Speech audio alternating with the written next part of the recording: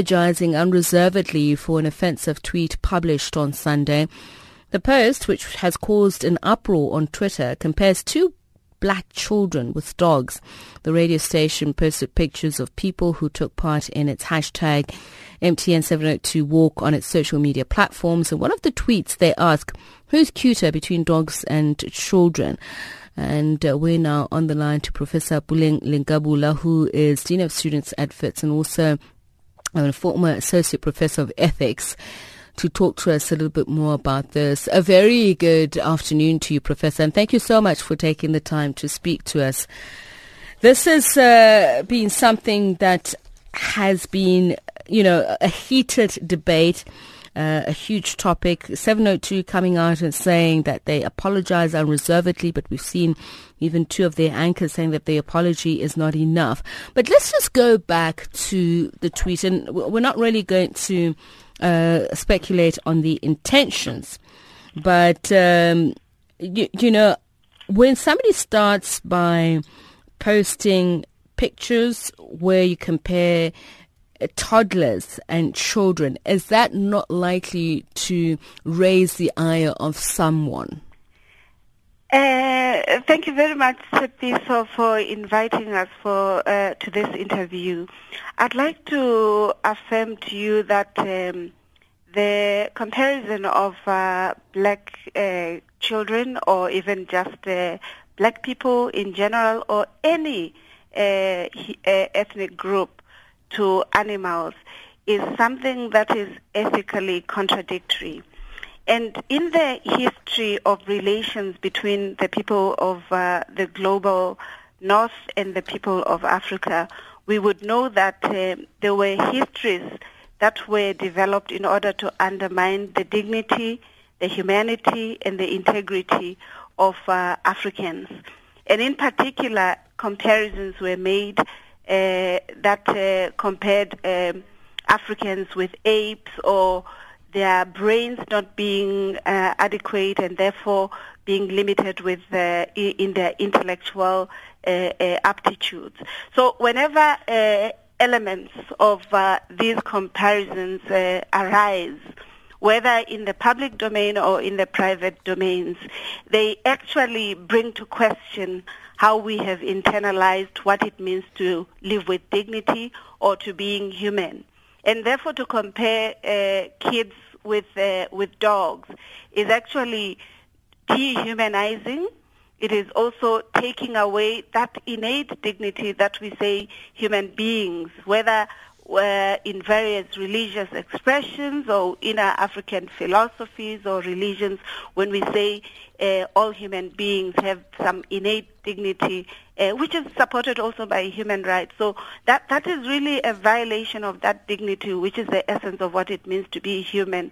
And therefore, for me, I feel the station from which this emerged must really try to create an ethical rectification or recourse where they really work on educating society on why it is important never to reinvent histories that actually recolonize, undermine, and steal away the dignity and of the humanity of children. And Professor, as you say, it comes down to humanity and dignity, because as much as I say that 702, the radio station, talk radio station, has apologized unreservedly, and just by the way, for the benefit of our listeners, we have put out repeatedly numerous requests to the CEO, Omar Ishak, and others at Prime Media to respond to this. So in responding earlier on, he says the social media producers thought it would be really good to post children because they're cute and pets. So again, I go back to aligning this two as being equals. And is this born out of ignorance of, and because some people would say it goes down to the sensitivities of people, but is this born out of ignorance in general, that you cannot compare the two at any point? I doubt that it is an issue of ignorance, and I think it is always imperative for any person in a place of authority to really not trivialize contradictions when they occur. To say comparing kids with their pets is cute is actually to negate the very experiences of marginalization, of oppression, of actually not affirming people. And we cannot do that in South Africa 23 years after apartheid, because the very idea of not respecting the dignity of black people was based on that idea of negating their humanity.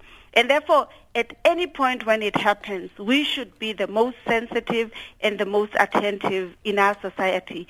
That does not mean we have to now have this dominion and lack of consciousness around environmental conviviality with animals or with plants. But what it means is to always be attentive that the histories of our societies has sometimes trampled upon these dignities, and sometimes even the dignity of the same ecospheres, including the animals, the dogs, that should be treated with dignity so that we all live well. Some of the challenges we have of environmental degradation or climate change and whatever come about because of these intentions where we feel as human beings we can dominate or trivialize the other. And I therefore think at the level of intention, that may not have been the intention, but at the level of the effect, because in ethics, we don't just evaluate the intentions. We also evaluate what are the consequential impacts of the decisions or the actions that people do. Prof, just a quick final one. Looking at that tweet, it does not appear as if the pictures taken at the Walk the Talk event. That of the dogs is taken there at the Walk the Talk, and the two pictures of the babies with their parent seems to be random photos taken either from social media or from where else. What should we read into this? The fact that you could have chosen any other color of babies, whether it be white or black or whatever, but the fact that you've just taken these pictures randomly and you've put them against dogs, does that point to, you know, the inherent or innate subjugation that is within us, that we just do things automatically without thinking? To some extent, it may be an expression of internalized supremacy.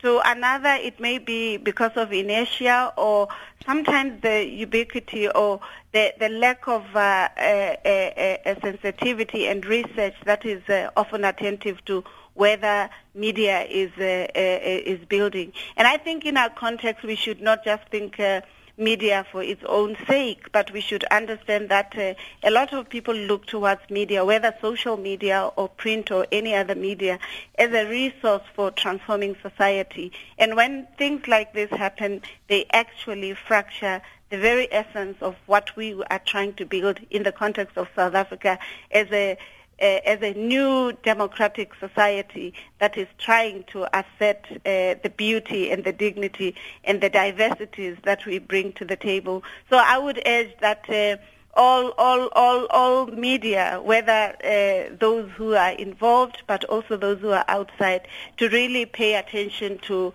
that, as it would be important not just to take anything that you take from anywhere, and it's not even authentic. It's a little bit of laziness sometimes on the part of those who do these things without actually ensuring that accountability. Thank you so much for speaking to us, Prof. Really, really appreciate that.